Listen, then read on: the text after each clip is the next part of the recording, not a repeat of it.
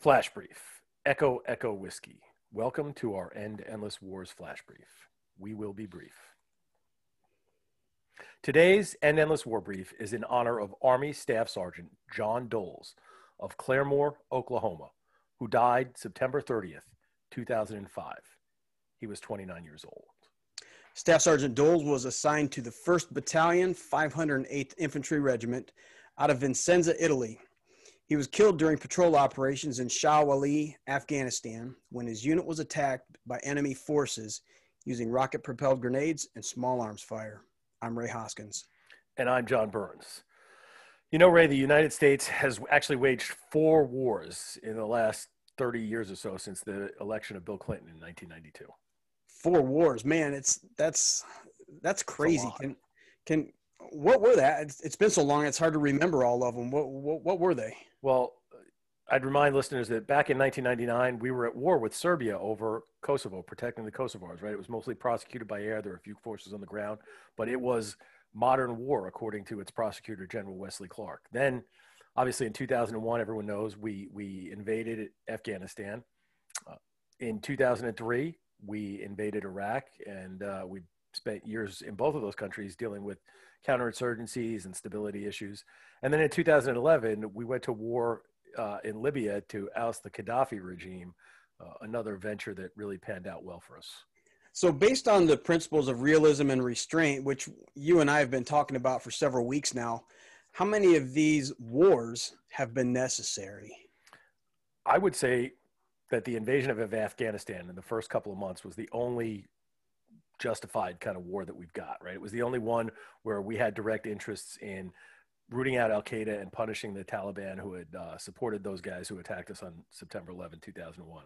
The rest of them, I can't see or say how they had any positive impact on our democracy, on prosperity, on our national sovereignty, or any of the other issues that we posit are really the reason to go to war. Well, John, you and I are both in the military, and I know firsthand that the equipment that I used was very expensive. So doesn't it cost a lot of money to carry out these wars? It sure does. So take, for an example, the M1 Abrams tank. One of them costs about $8 million. And no one's ever won a war with just one tank, Kelly's heroes Right. aside, not even an Abrams, right? Right. As a matter of fact, in order to win a war, to prosecute a war, you need airplanes, tanks, helicopters, Humvees, guns, bullets, missiles, grenades, fuel, and of course, men and women, right? Resources. That, you put all that stuff together, it's got to be ridiculously expensive. Well, the finest military in the history of the entire world doesn't come cheap. And Right. when you go ahead and use it, it costs even more money.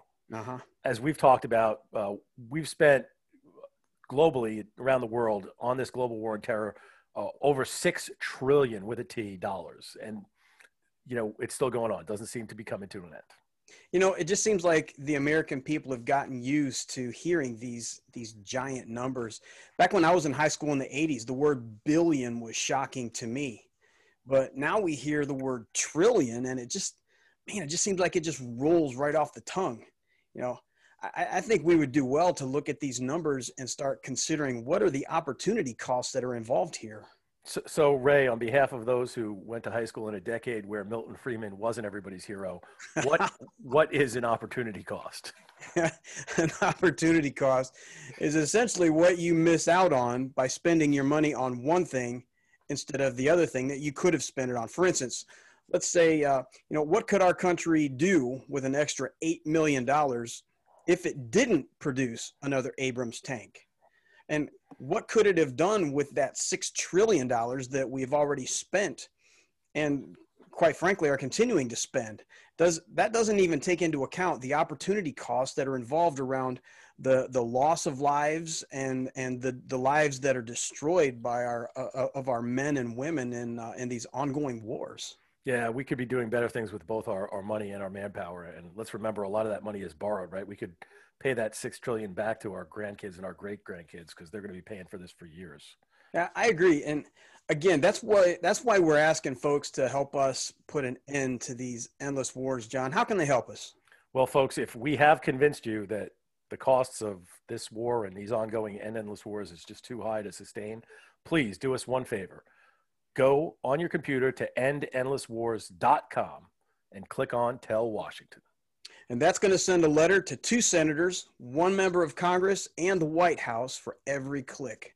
Do it today. Do it right now. For Concerned Veterans for America, I'm Ray Hoskins. Out. Do it today. Do it now. Tell a friend about this podcast. On behalf of Echo Echo Whiskey, I am John Burns. Out.